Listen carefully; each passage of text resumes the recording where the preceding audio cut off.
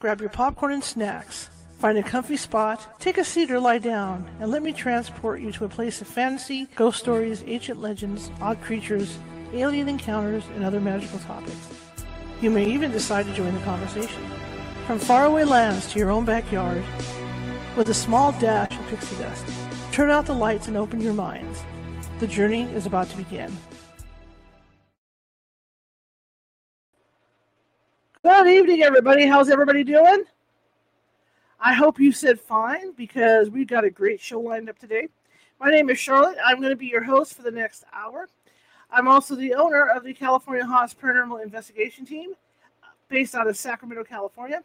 We are 45 strong up and down the state, which means if you think you might have a paranormal issue, we can get you. Get adjusted here. It might take us a while because California is a big state. In fact, when many people think about California, let me get this. I moved all this stuff the other day. When people think about California, they think about kind of like Hawaii. First thing that comes to mind is beaches, right? Out on the beaches. Well, there are a lot of beaches up and down the West Coast. I'm kind of in the middle of the state.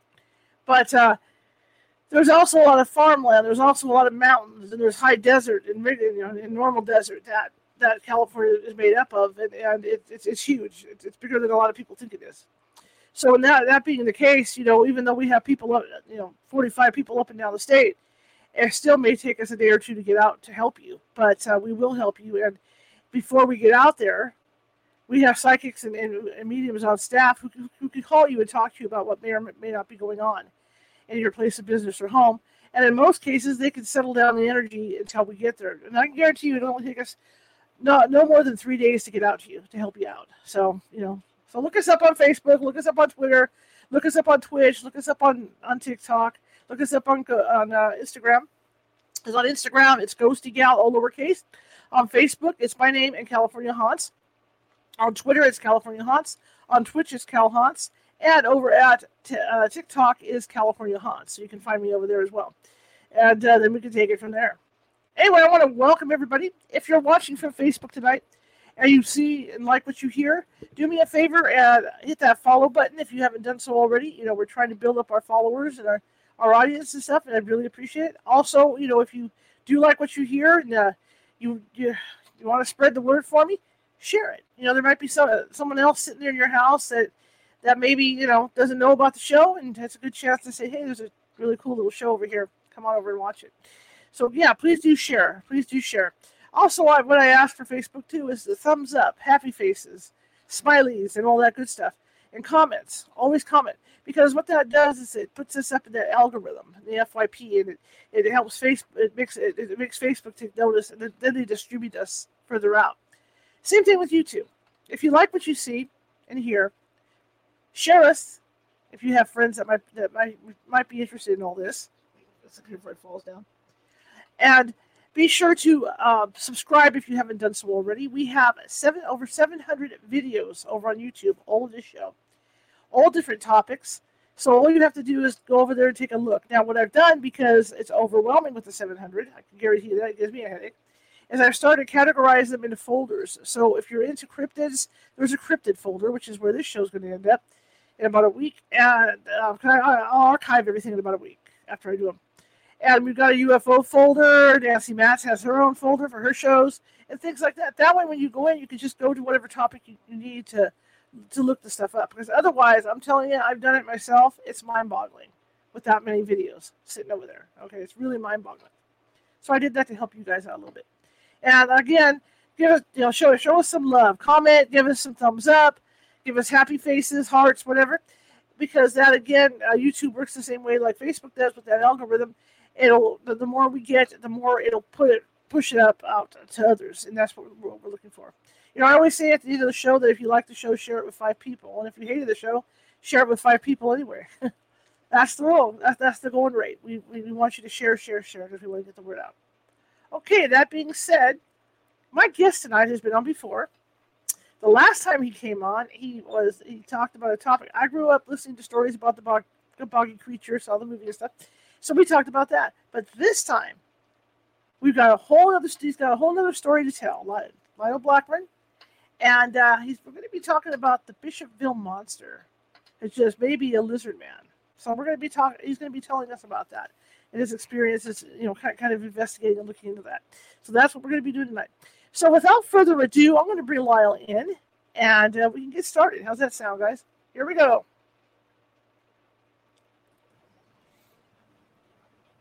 Welcome back.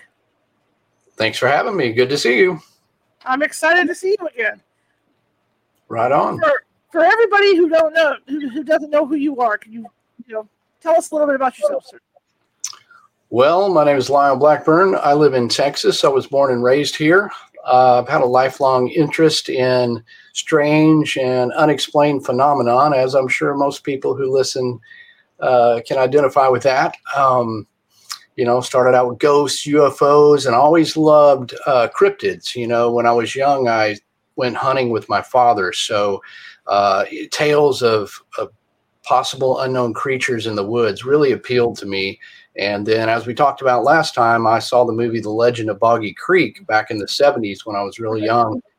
And that really just got me on the track of that. And years later, I really kind of as an adult started looking into these topics and cases more seriously with more adult investigative skills, I guess. And that resulted in my first book called The Beast of Boggy Creek, which came out in 2012. And that sort of launched me on a path of just more investigations and more books. I've got a total of 8 books now and been on various television shows and worked with a company called Small Town Monsters, making documentaries about these same sort of monsters. So it's just something I've always been into and love to pursue. What do you think is people's fascination with cryptids? Well, I think it's like the broader range of these topics. It's just that, kind of that wonderment, or that there are things that are still undiscovered out there, things that we just can't quite define, and sort of that thrill that you just might be the person who could find the proof or explain it, or just simply have an experience yourself. An encounter, because you kind of think about these things, you hear somebody else's story, but how would you react in that situation, good or bad? So I think it's something that innately appeals to us as humans to want to look into and solve mysteries. And, in the case of cryptids, I think it's those that kind of have an affinity for the outdoors, the woods, who go exploring in remote mountains and forests and hiking. Mm-hmm. Well, it provides that, unknown element when you're out there in the wide world. Now you yourself, have you seen like a Sasquatch or anything like that? Well, I've had several experiences. Some of them merely howls and something just out of view, but I have had what I think could possibly be a sighting. I'm not going to say 100% because I didn't have a really, really good look, but it was during the day, and this was only several years ago. In fact, in the Boggy Creek area, when I just saw this huge, actually a reddish colored thing move between these cypress trees in this swampy area where there's a long history of sightings. And it was some place that I've been many times and had other experiences, but this was just pure luck, really. And so, those things like that always kind of keep you on the trail because you're like, you're just one step closer. Now, talking about the Bishopville monster, how did you get into researching that? Well, after I had published my book, The Beast of Boggy Creek, and that came out, I was quickly contacted by several television shows like Monsters and Mysteries in America, who did a segment, and a lot of just invitations to come speak at Bigfoot conferences. So I thought, well, this is great. I like this, and I should write another book or look into another case. So I had read many times about this case that occurred in Bishopville, South Carolina, back in the late 80s. And people had reported seeing this upright, scaly type humanoid that they called the Lizard Man. And to me, it kind of was reminiscent almost of a creature from the Black Lagoon or something. And I'm a big fan of that movie, love that kind of thing. And I thought, well, what is it people were seeing back then? Are there still sightings? So I went to Bishopville, which is a very rural area in Lee County, South Carolina. And I spoke to several witnesses and spent a lot of time in the town, and mostly interacted with the retired sheriff, Liston Truesdale, who had been there when all of this stuff really took place, starting in 1988, and really blew up into this whole media sensation and a lot of reports. And he had collected everything, newspaper clippings, all the police reports, photos, affidavits from the witnesses, things that you don't normally have in a cryptid case or any of these cases. I mean, most of the time the law enforcement will just try to, brush it off. But he took it seriously, not necessarily believing or not believing that there was a quote unquote lizard man, but just that something was going on, and he felt like people could even be hurt. So he pursued this in a very investigative way, using his skills. And so once I got there and kind of saw the scope of this, and just almost how it had just overtaken this little town of Bishopville at the time all this was going on, and all the newspaper reports, and People magazine had come down there, and it was on the Good Morning America. I mean, it was just crazy. And so, I thought, well, this is great. This makes, for a great book. And so that became my second book, the Bishopville Monster. Interesting.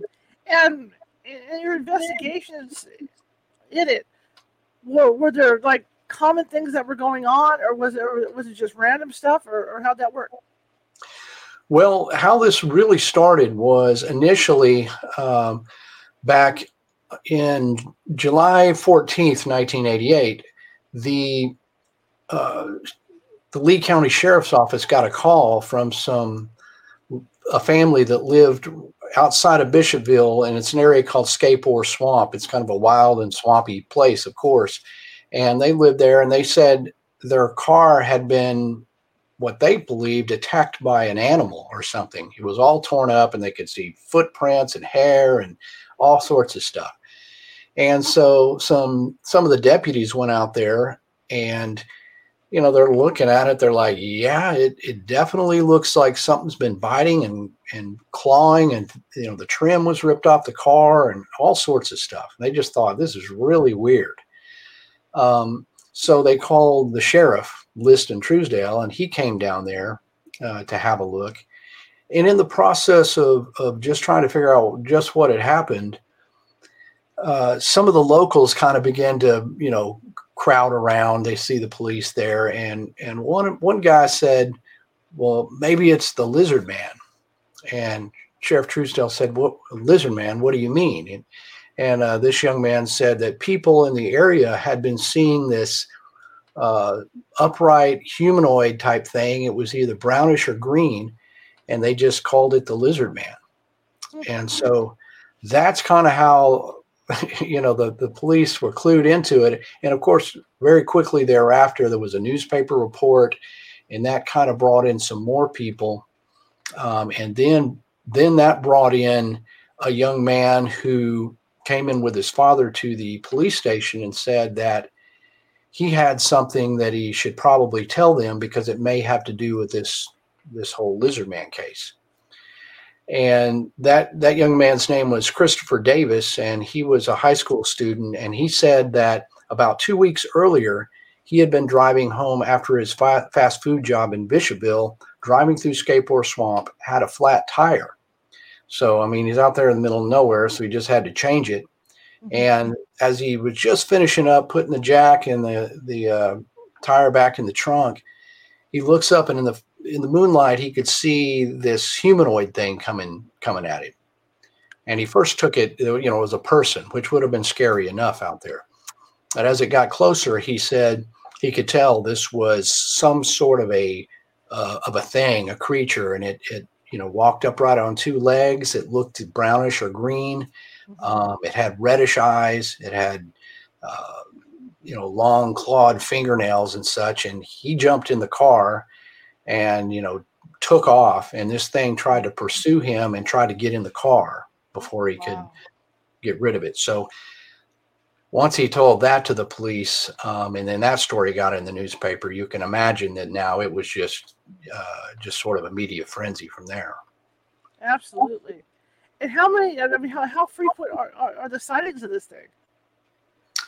Well, once that story got in the newspaper, then you had several other people that came forward and said they had seen basically the same thing in and around Skateboard Swamp and on the Skateboard Bridge in the last couple of years. But they didn't know, they saw this and just thought, well, I'm not going to tell anybody because, people think you're crazy. So it wasn't until other people had reported it that the witnesses were comfortable to come forward and talk to Sheriff Truesdale.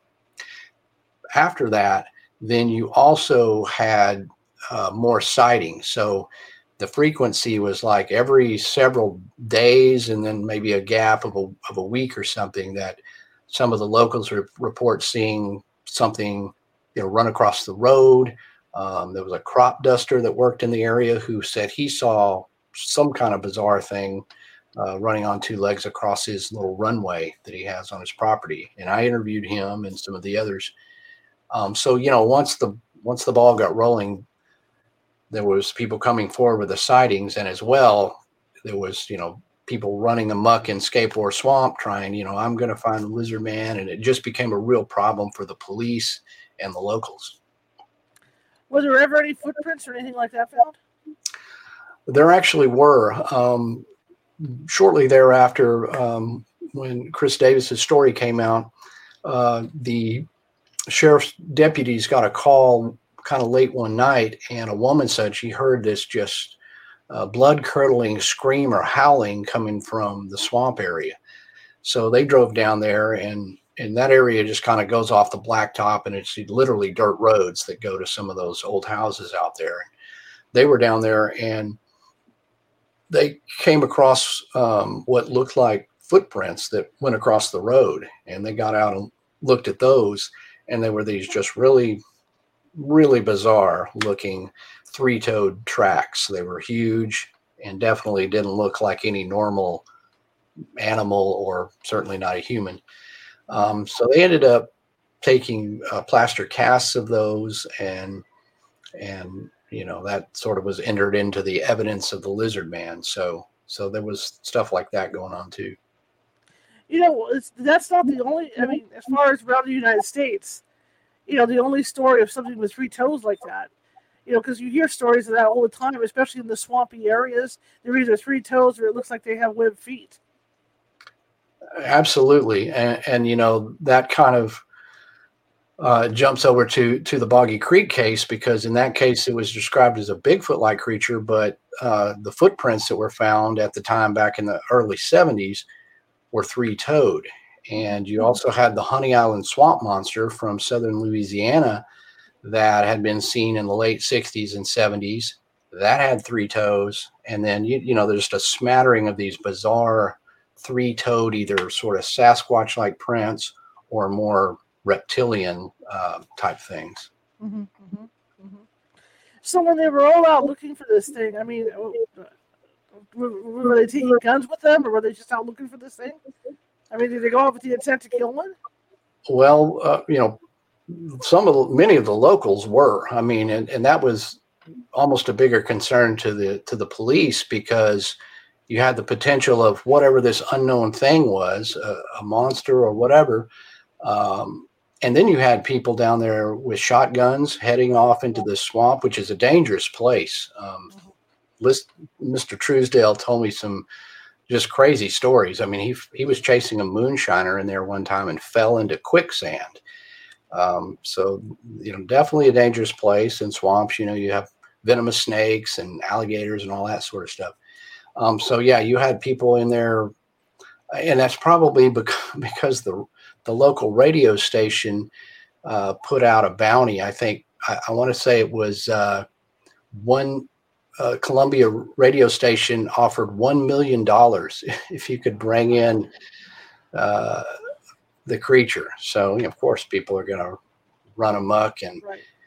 And so, yeah, and it was just people, like I said, it was kind of dirt roads down there leading to Scape-Ore. And I mean, I talked to a lot of locals who said there was just cars lined up down that road, just crazy. I mean, it's just a crazy thing. How big of an area is it? I mean, for that thing to be able to hide? Well, Scape-Ore swamp, and there's different kinds of swamps. I mean, blackwater swamps and marshes, and like the Everglades is more of a flowing river. Scape-Ore swamp has a swamp channel, a bayou flowing river channel, and it runs for many, many miles.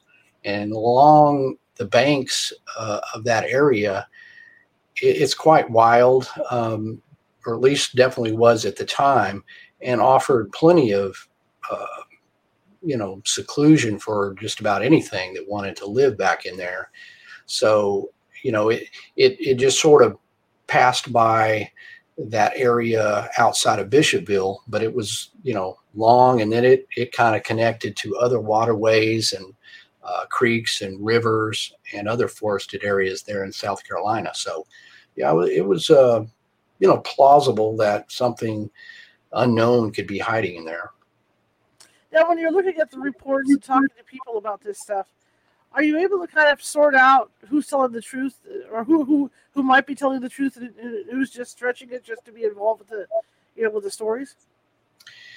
Yeah, you actually could, because and I've noticed this in these kind of cases where there's this sudden flap of sightings, and then there's a bunch of media coverage. Well, you have your honest witnesses who just saw something they can't explain. And you also often attract, people who don't care, have no integrity, and they want to just either add to the case or, trick people or whatever their intentions are. Mm-hmm. And in this case, Sheriff Truesdale did find one guy who claimed he had shot the lizard man. He came to the station with these fish scales. It was totally ridiculous.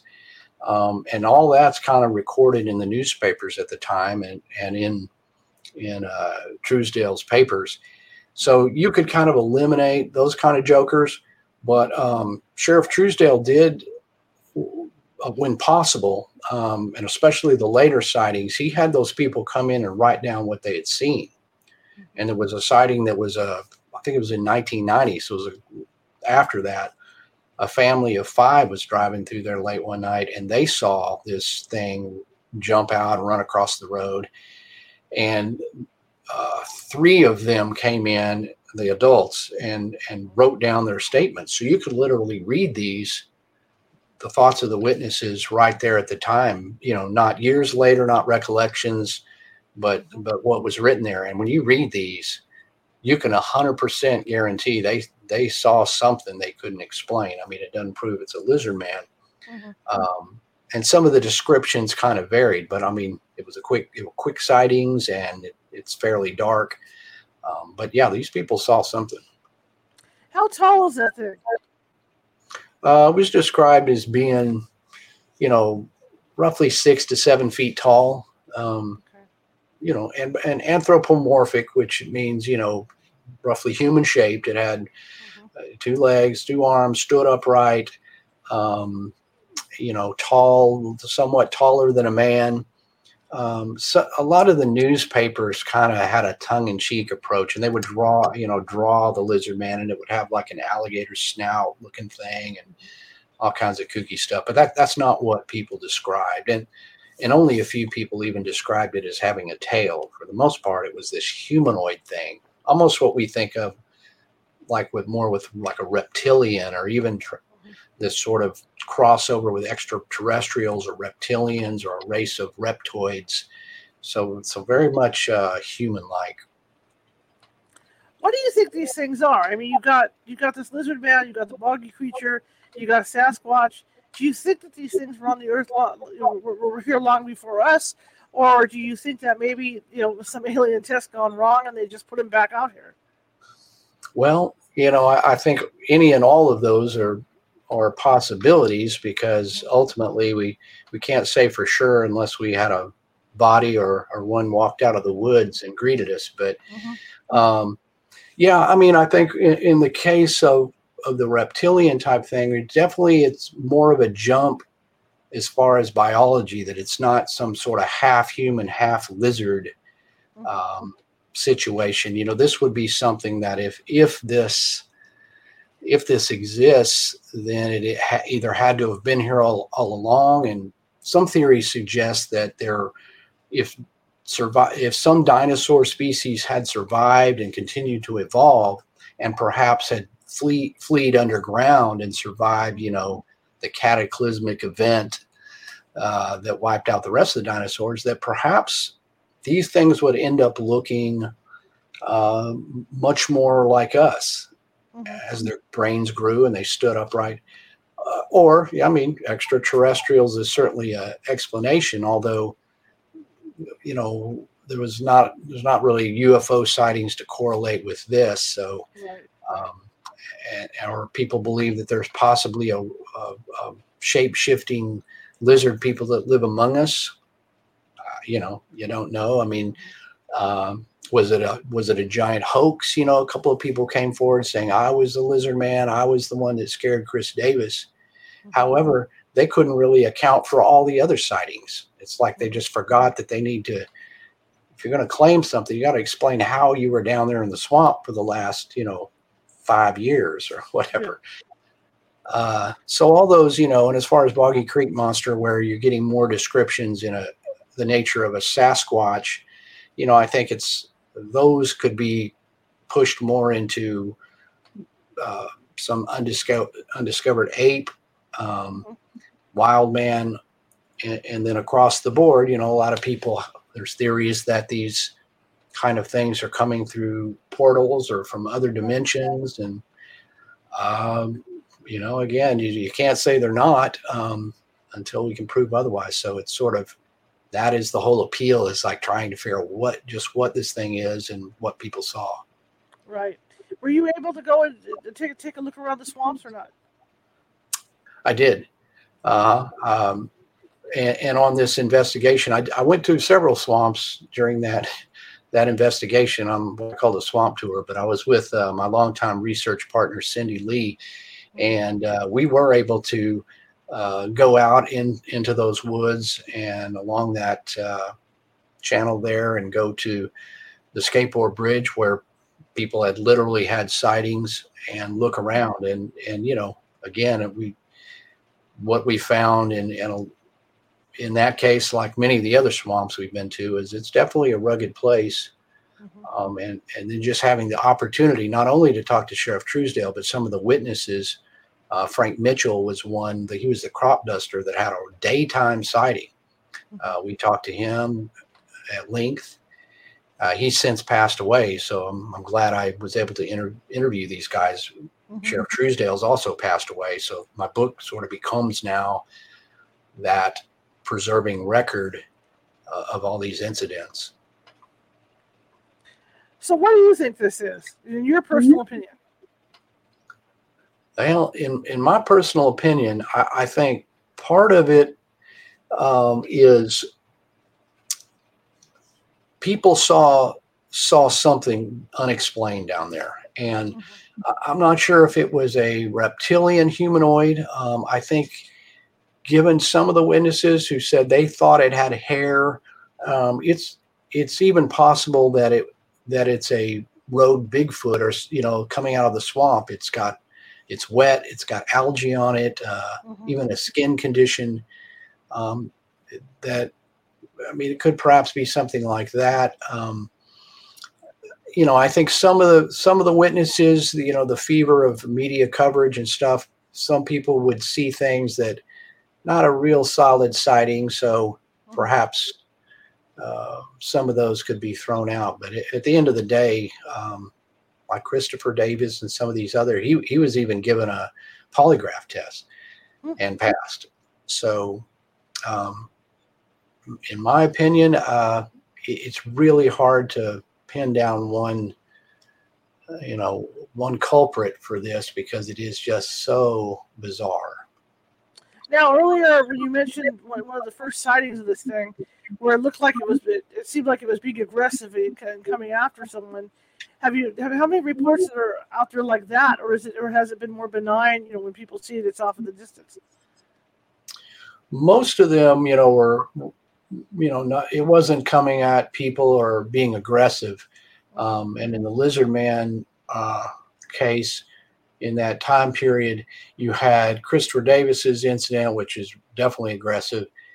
You had one other where it kind of lunged and tried to get in a car. You had other cars that were reported with damage. That first one I talked about, but then later there's been several other cars over the years that, were obviously, an animal or something had damaged them. But most of the sightings, brief, somebody sees it run across the road, they're standing there, they see something come out of the woods and it goes back in, which is pretty much, it can be applied to most cryptid cases. Bigfoot, you've got some of those creatures seem to be aggressive and you got stories of it attacking people, but by and large, it's usually just a very brief sighting and that's it. Now, from the beginnings of these sightings, did the sightings peak at one point and then settle down, or are they super consistent? They did kind of peak, so this was summer of 1988, and then, like I said, once the sightings started getting reported, then several locals came forward, and they had seen something going back as far as 1986, so 2 years prior. And then the sightings, there wasn't a lot, but it kind of just trailed off into the around 1990. So about 2 years after that, still some sightings. And then after that, it pretty much goes quiet, and you don't get, any more reports, at least not in Bishopville. Now, I've had other reports of these same sort of lizard men or reptilian humanoids. But in that case, it just was sort of this concentrated flap of sightings and hysteria and news coverage. And then after a couple of years, either, the thing moved on, it died, whatever it was, it just stopped. I just wondered if they migrate with the food supply. Well, certainly. If these are biological animals, then that would be definitely the possibility. And I think reports of Bigfoot fall very much in that, because you can go up and down waterways and you'll have a pattern of sightings. And oftentimes I've got sightings from somebody who doesn't even know the other person, who kind of corroborates that perhaps these things move around a great deal. And what better way to travel than sort of along riverways or these swamp channels that are usually have some sort of tree coverage, and they go under roads with a bridge. So yeah, definitely. And like any other large mammal or predator, if you look at the range of a mountain lion or something, it's got a significant range. So I think something like this would just have to do what it has to do and go follow the food and water supplies. Now, when we think of Sasquatch here in California, we think of further up north in the woods and how expansive those woods are, to where these things. I'm saying things because I think there's populations of them up there. I think there's a bunch of them up there. They're just able to hide because there's just so much space for them to hide in. Is that the case with this one, that there's a lot of space out there where they could hide? Well, down here in the South, there's a lot less contiguous forestry, and that becomes a problem, because you're right. The Pacific Northwest, you just look at that and go, dude, Bigfoot can easily live out here, and does. Down here, it's a bit more scattered. So you have these swamp areas. You've got the foothills of the Appalachians that run into Georgia. You've got mountainous areas like Ouachitas in eastern Oklahoma and Arkansas. And those are usually the places that you're getting these reports. And here in the case of the lizard man, it's a swampy area. But as far as being something as vast as some of that area in the Pacific Northwest, by no means does it even compare to that. So things are a little more broken up here, and perhaps, again, why you have a pattern of sightings near waterways, because that's usually where there's the most, um, rainfall and forestry. Another question I was just thinking about is people that live way up in the swamps, because there are people that live up there, and whether it's moonshiners or whatever's up there. Have there been reports from people like that? Because I mean, if anybody's going to see him, it's going to be somebody that's way up in the middle of nowhere. Yeah, absolutely. And in a lot of these, you see the same patterns in these sighting cases, where here in the Lizardman case, one of the guys who came forward and said, well, I didn't say anything, but I saw something, this upright creature run between some trees several years ago. Well, this guy lived right up in the swamp area. Mm-hmm. So, he's kind of in the heart of it. And in the Boggy Creek case, kind of same thing. You had a lot of the locals that lived down there on the Sulphur River and along Boggy Creek. Well, they had sightings of this long before it ever got any kind of press coverage. So it was only till like somebody somehow reported it to the newspaper, and then they would just come forward and say, well, we've been seeing this thing down here for years. We just don't run to the newspaper, which gives it some credibility, I think, because, right. It didn't just pop up out of nowhere.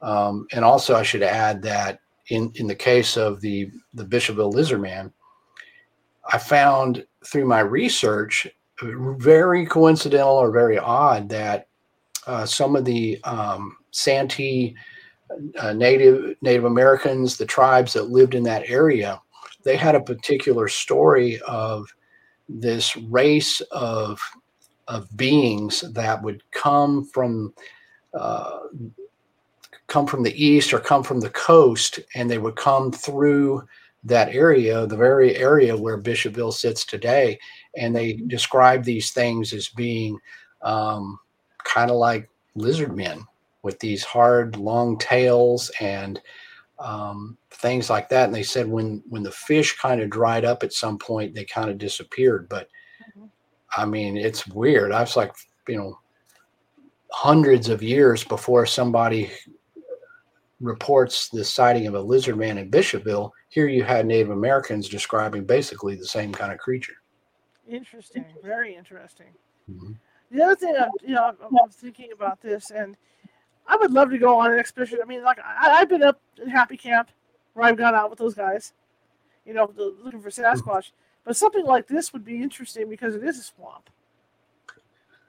Yeah, I mean, I kind of gravitate towards swampy things, and kind of being from Texas and the southern kind of thing. People have asked me, how come, are you ever going to write a book about Pacific Northwest Bigfoot? I'm like, well, there's so many good books on that.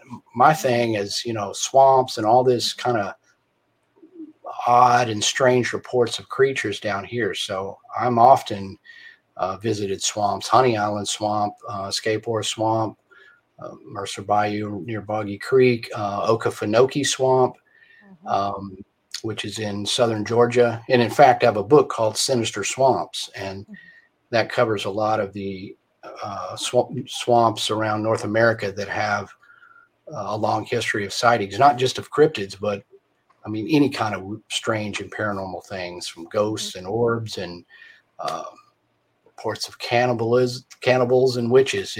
Swamps just seem to have an air of strangeness, and naturally, it's a kind of place where it's not as developed. It's a place where somebody could find refuge, whether it be an animal or a person. So that, yeah, they're great areas, and I do go into those swampy things and look around myself. Well, tell me about that. Tell me about going out. What equipment do you take? How do you do it? Well, I'm not particularly a tech kind of guy, but I definitely, you want the basics. I mean, under any circumstances, which obviously you need survival gear. I mean, you need lights, flashlights, whatever camping supplies you need. And certainly these are dangerous places. I have, high boots, snake boots that protect me. I've walked right by cottonmouths and other things before. So you have to be mindful of just, first off, the dangers that are out there that are not even related to cryptids. And then, of course, you want gear like, you want a camera and oftentimes audio equipment that could record vocalizations that you hear would be a good one. And, we've got some like FLIR thermal cameras. Those are great to be able to penetrate, further into the woods to get a heat signature from something. And then a lot of times we have used canoes to get into these places. That's really the best way to move deeper into the swamp. So myself and Cindy, or my late research partner, Tom, I've written about a lot in my books. And, we take those canoes back in there and just kind of paddle into, where there's nobody out there. And then we'll either do that and return, or sometimes even camp on an island or something back there. And that kind of just immerses you in that, you are in the environment where, I guess, one of these creatures, could be. And certainly if you've got a lot of reports, that's the hot spot. So, it's kind of fun. Now, being in a swamp, I'm just thinking about footprints. And is it hard to decipher footprints? Because, when we step down on the mud, it goes everywhere. So how are you able to figure out what's a legit footprint as opposed to just a. It is challenging. For sure. And the good part about investigating places with water like swamps, it's going to give you better potential in the substrate for footprints, because hard ground is not going to leave much behind. So you do have that potential, but then again, if it's too mushy, it's going to distort the prints. And one thing I've seen over the years that more and more of these areas, especially in the South, has been just infested with feral hogs. And it's very frustrating, because we'll find a good strip of like maybe a 2-rut road, like a ATV trail or something that's, we can just walk up that and look for footprints, because if anything stepped across it in the dirt, muddy dirt, it's going to leave a footprint. But you just find where the hogs have just torn it all up. So that, that makes it even harder, because it's already hard to find the proverbial needle in a haystack, but now you've got something working against you. So a lot of times we've just been frustrated because how much has been torn up. But that doesn't, we found a print near Boggy Creek in Fouke one evening, and in fact it looked pretty much like a classic 3-toed Boggy Creek monster print. And we just found that by literally walking and looking up these kind of muddy spots where you could get a footprint. So you can find them, and you'll find alligator footprints. Those can be kind of scary when you see a really big one. So yeah, there are things out there. What about noises at night? You're out in the middle. Do you hear? Because look at the Sierra Sound. Because they were able to get that speech on there. Do you guys hear a lot of noises out there at night? Occasionally.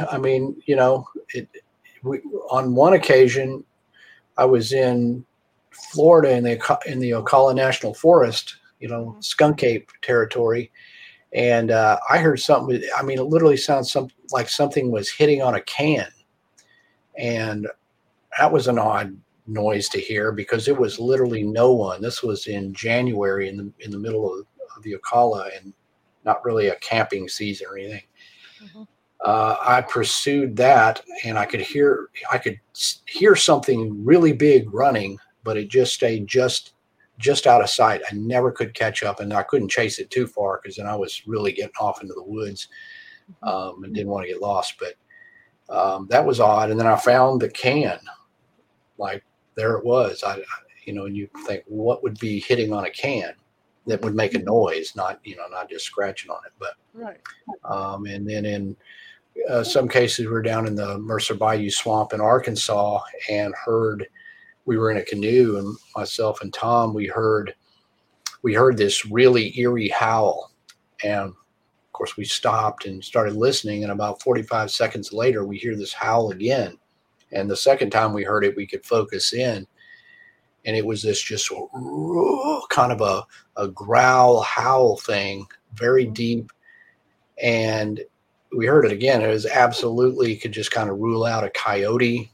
It wasn't the sound of a cougar. Foxes make weird noises. It really wasn't that. Wasn't a bird, so you just start narrowing it down, and it howled again. And it was really spooky because it wasn't too far off, but we're in the water, and this was up on where there was some land.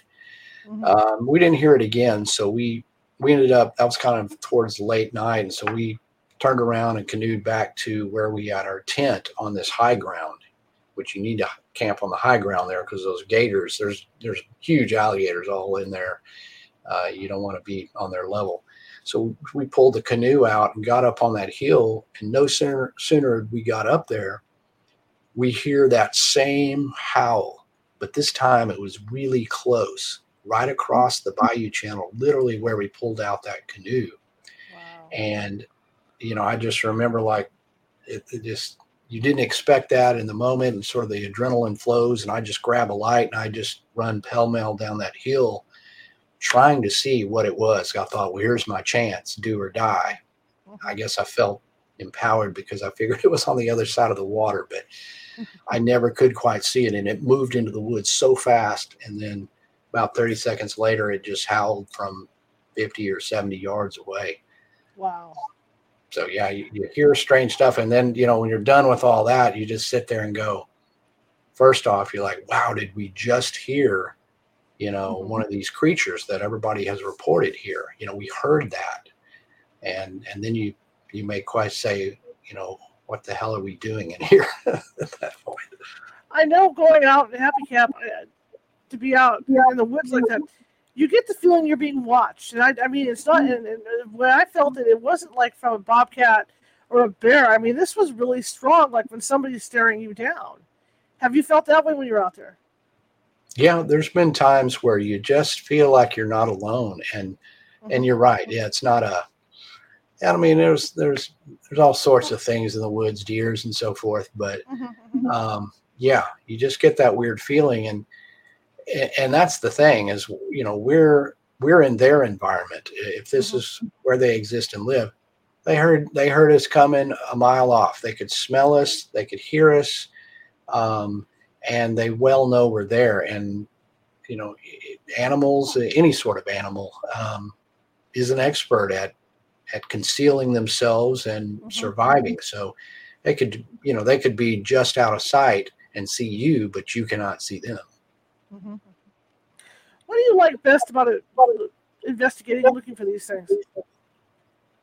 I mean, kind of two things. I like interviewing the witnesses and hearing their stories, and especially when you find somebody who has a very credible story that, by all accounts, they're not making it up, and maybe even have sort of an emotional reaction to seeing something startling like that. Often getting to know these people, because once they tell you their story, they trust you and you have some sort of a connection. So I've gotten to know people that I otherwise wouldn't know simply from them reporting a sighting of a cryptid. But I also do like, getting out there into the area and doing some investigation sort of in the field, just to also complement that there's reports here, but it is also it's a wild area that I believe could support what people are reporting. Absolutely. Now, doing this for as long as you have you found that people are more open to this stuff now than they were years ago? Yes, I think so. And I don't know if you find that in your investigations, but it seems like people are more willing to tell you now. And I think that's a lot due to just there's so many of these shows on TV where people see other people saying they had seen something. They're like, well, I saw something too. You don't feel like you're the only one. And So the cable television shows have proliferated that, and I think as well as social media and sharing information like that. So I think people are a lot more comfortable now than say 30 years ago. They're very hesitant to tell you they saw an ape in the woods or something. How hard is it, when you go out to track this thing or you're looking for this thing? How hard is it to even find footprints out there? How rare is it? It's hard. I mean, and I think as a whole, even there's a lot of big suspected Bigfoot tracks and reptilian things, but it's not that much compared to the number of years that has passed and the number of people that have really seriously looked into this. So it's just not that easy. And I've only in the number of years I've been doing it, there's only been a handful of times where I saw footprints or other things where I was like, okay, I can't. I ruled out everything else. I don't know what this is, but you just, a lot of it's just luck, really. I mean, being at the right place at the right time and persevere and to know what you're looking for. I mean, you gotta.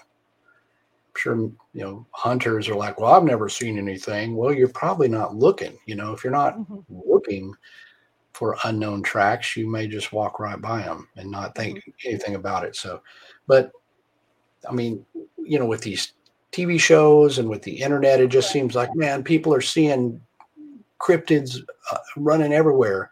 That's really, I don't think, the case. I mean, it just seems that way, but true sightings are few and far between, which is the only logical way this could be, because otherwise, if there was that many of them, we would more easily discover them, or one would get run over by a car or whatever.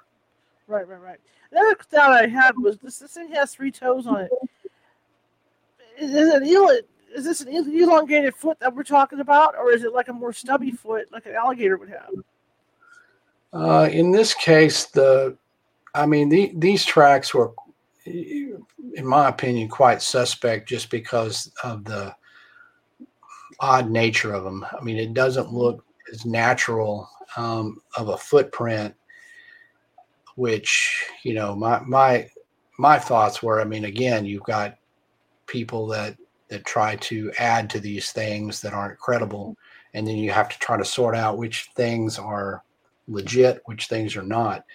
This footprint, and there's a picture in my book. I mean, I think most people will agree that it's less animal-like and biologically sound than some of the others. But that being said, like a print like the Honey Island swamp monster, that one looks a whole lot more strange and does look like a biological animal. Although kind of close to an alligator track, but not an alligator track. So each case is unique, and I think the problem with footprints in general, there's not that many, and a lot of them, if the creature's not just sort of making a nice imprint of its foot, it's stepping over sticks and rocks, and its foot moves. You get these inconsistent footprints that are often hard to compare to the next one. So that creates a problem. There's few and far between, and they're not very perfect. What about fur samples? Well, certainly been many of those. I've seen several tufts of hair that are suspected Sasquatch hairs, and my colleagues have either found things or people have given us, and those sometimes have sent off to be tested. It's expensive to get scientific testing, and if you're trying to get DNA testing, most people don't have access to just randomly get that test. And then what we found is a lot of times the collection method of the hairs often contaminates it. So it'll be, it might come back as human DNA, even though doesn't even look like human hair, because the person's touched it. So you don't have a really good chain of custody on the evidence, whereas, and that's because these are what my friend Shelley Covington calls citizen scientists. I mean, Right. most of the people like us are out there looking into these cases, or doing our best. We don't have all the scientific gear that we need. We don't have teams. We don't have budgets. So, you just don't often get the best pristine samples. But there sure has been a number of hair samples that were suspected Bigfoot that have turned up. The best guess that they could say is, well, it's not any known North American animal. It's not any great apes, and it's not human.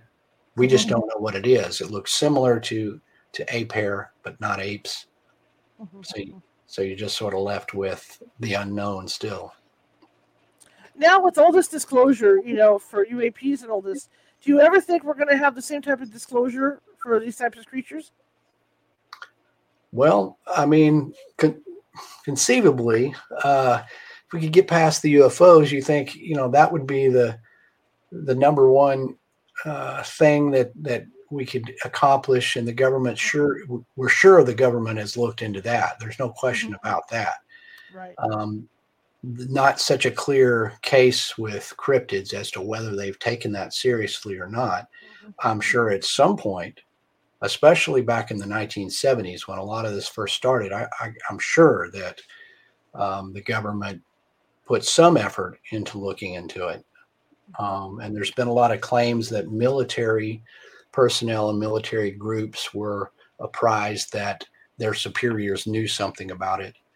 But I don't have any faith in the government whatsoever doing much of anything, filling a pothole, much less, coming out with a concise answer about UFOs or Bigfoot or ghosts,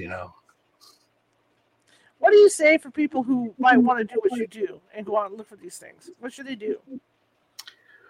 Well, I think that there's a number of ways. It depends on what you want to accomplish. If you want to just document sightings in your local town and interview people, that's one thing you can do. If you want to, if your goal in life is to prove the existence of some of these creatures, then obviously you may need to go into the woods. And if you're going to do that, then you do need to be wary and have some sort of knowledge about what you're doing. I mean, there's so many other dangerous things out there that don't have anything to do with the cryptids. So if you're going to plunge into the woods, definitely, go with others and be knowledgeable where you're going and have the proper supplies. We have snake bite kits, and we have the water, and we have things to start fires if it rained and everything else became wet. I mean, all the survival gear necessary if you're really going to go off the grid, which, in today's world, it's hard to get off the grid because your phone can connect to satellites pretty well. So it's a lot easier to do this stuff now than it was, even 20 years ago. But, just know your area, and you don't necessarily have to trek off to the Pacific Northwest to look for Bigfoot, because if you do a little research, you'll probably find that there's Bigfoot sightings pretty close somewhere nearby you in your state. And that's a good place to start. Reach out to other, some other cryptid groups on Facebook and say, hey, man, I want to join in. What can you guys, show me the ropes? And I find that most people are just super cool and excited, and they'll be glad to show you what they know with this stuff. Absolutely. What's next for you? Well, I've kind of done a range of books, and I'm trying to come up with another topic. I've been researching actually some stories in the Southwest and sightings of other creatures that gives me a little different terrain. I'm still in the South, but in the Southwest, you have a different environment. I'm going to be out of the swamp environment into the more arid desert type places, and there's some really unique reports of creatures out in those areas. So I've really been just kind of fielding a lot of those and just kind of looking at where I want to take that.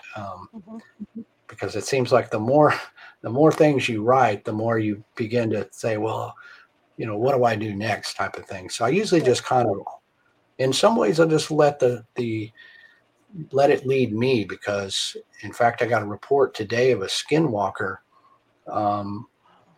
which is something that you hear in the Southwest. So I thought, well, that's cool, and here comes this random report. So it kind of fits in with some of the stuff I'm looking at. So perhaps a Creatures of the Southwest type book will be next. Absolutely. How can people find you? Well, the best place to find information about me and my work is at my website, lyleblackburn.com. And that's got links to all sorts of the stuff I've done, from the books and documentaries to my music. And of course, you can also get all my books on Amazon, where you can get everything else in the world. So lyleblackburn.com, or check out Amazon. Fantastic. Lyle, it's always fun to have you on. Thank you for coming on, and maybe down the line we'll get you on again and talk more about this stuff. Sounds good. I enjoyed it. Thank you. All right, Lyle. Have a great one. All right. All right, bye-bye. All right, it is always fun to have him on. I love talking about that stuff, And like I said, I had the opportunity to go with some Sasquatch investigators up in Happy Camp many, many years ago. What an experience I'll never forget. Tomorrow, we're shifting gears. Tomorrow, Karen Clark, our medium Karen Clark on our team, went to Disneyland last week.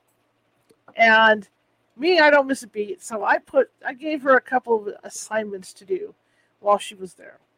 And I'm not going to get I'm not going to get the mouse mad at us or anything like that, because that's not my goal.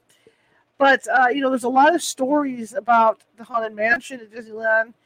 People leaving ashes on there. There's a lot of stories about different ghosts around the park, and why not? I mean, if you're going to go, you end up at the happiest place on earth, right? But so I wanted to do something about that, to do a show about that. So Karen Clark's going to be with us with her experiences from Disneyland, in particular the Haunted Mansion, and she's going to share, what she felt, and I can share a little bit about when I went back in last February. In January, February, Carrie and I, producer Carrie and I, had some experiences as well when we were there. But I just want to clarify that none of this is proven. It's paranormal stuff. It's just stories, just ghost stories. But I mean, it's not any worse than what anybody else is doing. I mean, all over TikTok they tell these stories. So I just thought we would get together tomorrow and tell them. Okay, I just don't want to upset the House of Mouse at all. But so I just want to clarify that. So tomorrow at 6:30 p.m., Karen Clark will be here, and we're going to be talking Ghosts of Disneyland. So there's something you guys might not want to miss, right? Okay. Anyway, if you like the show, share it with 5 people. If you hated the show, share it with 5 of your enemies. We're equal opportunity here at California Haunts Radio. We're just trying to get the word out about our show. Leave us a happy face, smileys, whatever.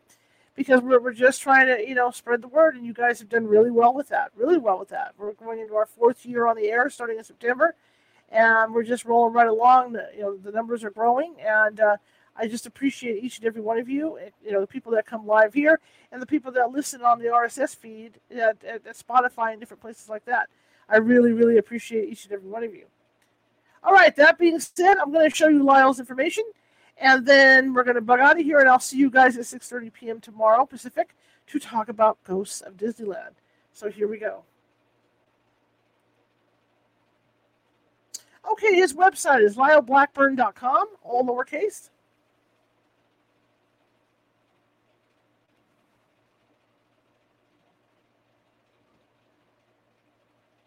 And the book is Lizard Man, the Bishopville Monster. And of course, he has other books. Here's Momo Beyond Boggy Creek. Creek. I'm losing my mind.